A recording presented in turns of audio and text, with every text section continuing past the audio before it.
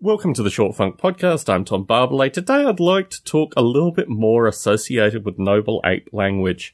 I've been reflecting on this rather heavily, taking the existing brain code and turning it into a programming language that is human readable.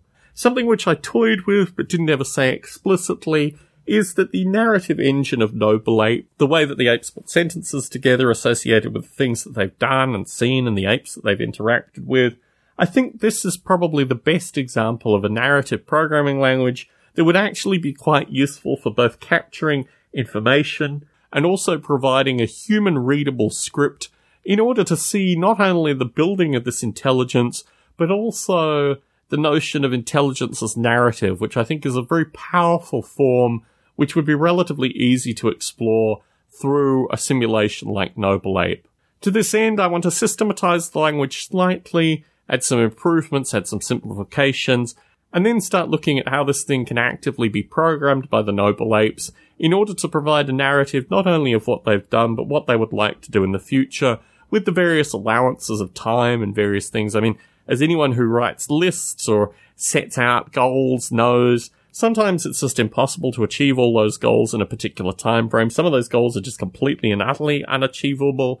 But I also think in narrative form this is something which is intensely familiar to people and will easily be adapted and understood by a relatively novice programming audience, like a group of people that would just be receptive to this notion of narrative in the past, narrative in the future. And to this end, it's going to take a little bit of work to restructure Noble Ape around this, but I'm relatively confident that I'll be able to do it in a reasonable time frame. See my general discussion associated with music as a means of leaving the community. I also feel that the notion of this programming narrative is something else that could take me out of the community, and focusing my energy on something that adds so much to my life in such a primary fashion as working on the Noble Ape simulation. To this end, prepare yourself for future narratives associated with this particular topic as I make more explorations and dig a little bit deeper. But this is something that I wanted to put out in a Short Funk recording, at least as a means of drawing a line in the sand and saying, this is the way I see narrative going forward, this is the way I see the brain code going forward, rather than being a, mathematical operator-based system.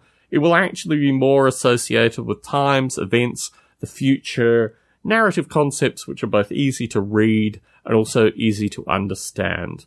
I don't necessarily know whether this is a particularly profound idea, but it certainly will make interesting programming. So stay tuned for more narrative associated with this. Slightly tongue-in-cheek, actually, it's a bit of a pun, but I'll move on from that.